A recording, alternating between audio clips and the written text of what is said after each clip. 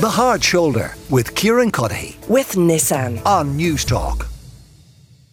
So I promised, though, we would get the latest from Israel and the Gaza Strip. Bel Trew is an international correspondent for The Independent and is with me now. Bel, you're very welcome to the show. What is happening on the ground as we speak? Well, the latest, I've just literally got off the phone to the Israeli military, who said they are poised and ready to launch a ground incursion of Gaza. It's a political decision that has to be greenlit by the government, but the military is ready. They've amassed troops at the border, including 4 divisions. They won't give the numbers or the specifics, but they said that they are ready. Meanwhile, they have launched or continue to launch a ferocious bombardment on Gaza.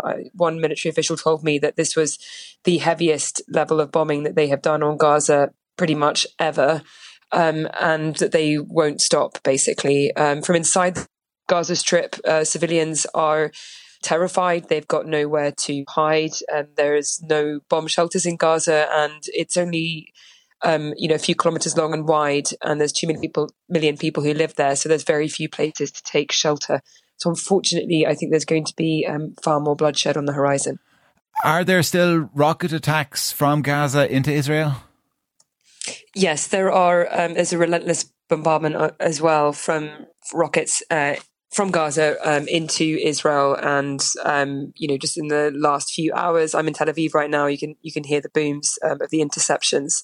But yes, so there's still quite heavy rocket fire coming from the Strip. And I know one of the kind of perceived wisdoms or the narrative that has emerged in recent days is this is a kind of a massive intelligence failure on the part of the Israelis. But I mean, what is the suspicion amongst those you speak to within the Israeli military? That, I mean, how close are Hamas to depleting that supply of rockets?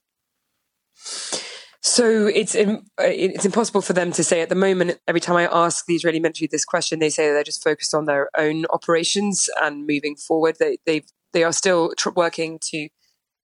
They're still working to secure the south of the country because there were at least or as many as 80 breaches in the Gaza border, as well as this aerial campaign on Gaza. So we don't know, but in the past, the rocket stockpiles have been able to last several weeks. So I expect this situation to continue.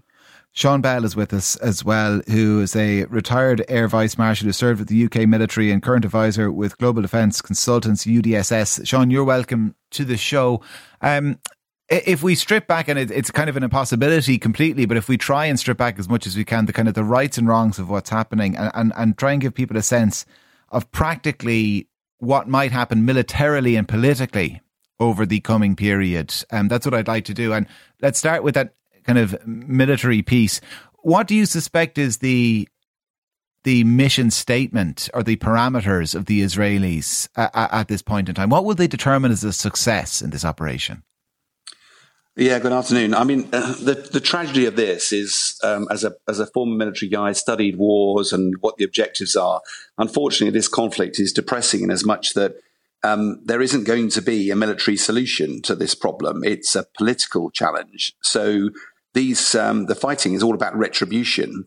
And therefore, when you ask about what Israel is seeking to achieve, it's going to try to take tanks into a city of 2.3 million people, incredibly hostile. What is it seeking to achieve? Probably it will be to destroy Hamas. But practically, you can destroy buildings, but it'll be very difficult to work out who is Hamas and who is not, since most of them will not be wearing uniforms, I suspect. And even if you were in some way able to completely obliterate Hamas, you can't get rid of an ideology. You can't get rid of that idea. And there'll be generations of people who will have idols of Hamas who will grow up. This will simply deepen the fissures. And even once Israel has gone in, how do they get themselves out again? Because they can't hold the Gaza. They can go in there and then come out again. But the only thing we can guarantee is that there'll be a huge amount of bloodshed, that there'll be a huge amount of civilians and innocent civilians who will be casualties in this, and both sides will suffer dreadfully. It's very difficult to see any positive out of this at all. Given the massive disparity in strength, I mean, is there much risk for the Israelis launching this ground invasion? I mean, how mindful should they be of things like, the street-to-street fighting we all got used to seeing in Bakhmut and Mariupol, and people will have kind of recollections further back in time of Stalingrad and those names echoing. I think that one of the most dangerous pieces of warfare is urban warfare, because every street corner, every door, every window poses a threat. And if you are an army in uniform making your way to try and clear a city, I do not envy them that task. They will be incredibly vulnerable. Almost certainly they won't be able to take their armor in, because that will be, again, very vulnerable. And if rumours are believed that Hamas has got some anti-tank weapons, that could end up being very difficult as well. I think what's been fascinating about this is if you go right the way back to the start of what Hamas was seeking to achieve, I mean, basically, they seem to have planned a very well executed military operation. They know the Iron Dome system can protect Israel. But when you look at the number of launches it has, the maximum number of missiles it can put in the air, it's around about 100 per sort of enclave. By putting 5,000 missiles in, they completely deluged and completely an order of magnitude more missiles than this system could deal with. But the question is, what can Hamas achieve? They can't win against the Israeli army. So again, the futility of what from a military perspective is going on is simply, it's fanned the flames of hatred. What Hamas did in Israel was abhorrent, and Israel seems to be hell-bent on revenge, but there will be no winners out of this in any conventional sense. I mean, it's so easy for people here in Ireland to look at it and say, well, listen, Hamas will never achieve its stated aim of wiping Israel off the face of the map. At the same time, the Israelis are not going to be able to push every Palestinian into the sea, even if that's what they wanted to do. So why not knock heads together? Easier said than done, I guess, is what I'm saying in a much more roundabout way. Whose job is it? Or is it anyone's job beyond the Israelis and Palestinians within the international community to force a peace? Well, the trouble is, if this was simple, it would have been done a long time ago. And let's be blunt. I don't think, this is a failure of politics. It's a failure of diplomacy. But that would be a bit strong because, to my knowledge, there's been lots of really intensive efforts. But because of the hatred, this is visceral. This isn't just a quibble about backyards. This is visceral hatred.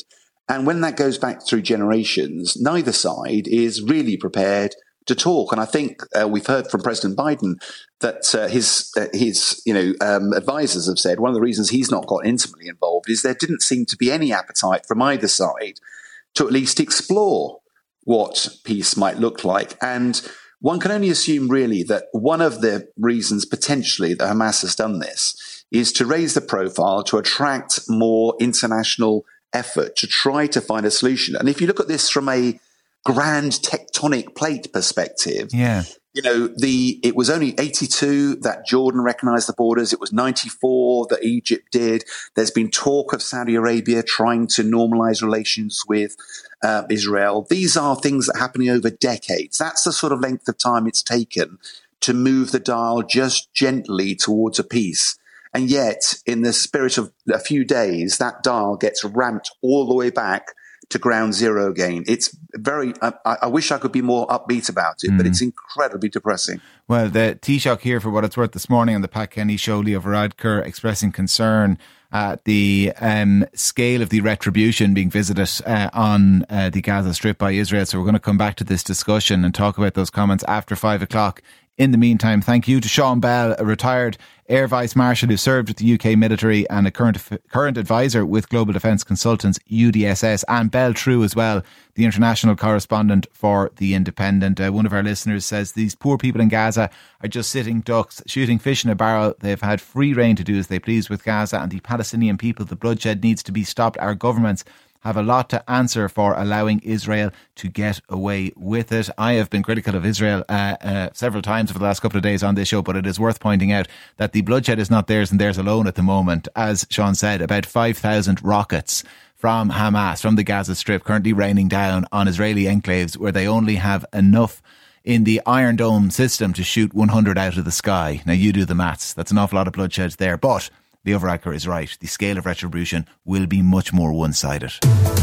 The Hard Shoulder with Kieran with Nissan. Weekdays from 4 on News Talk.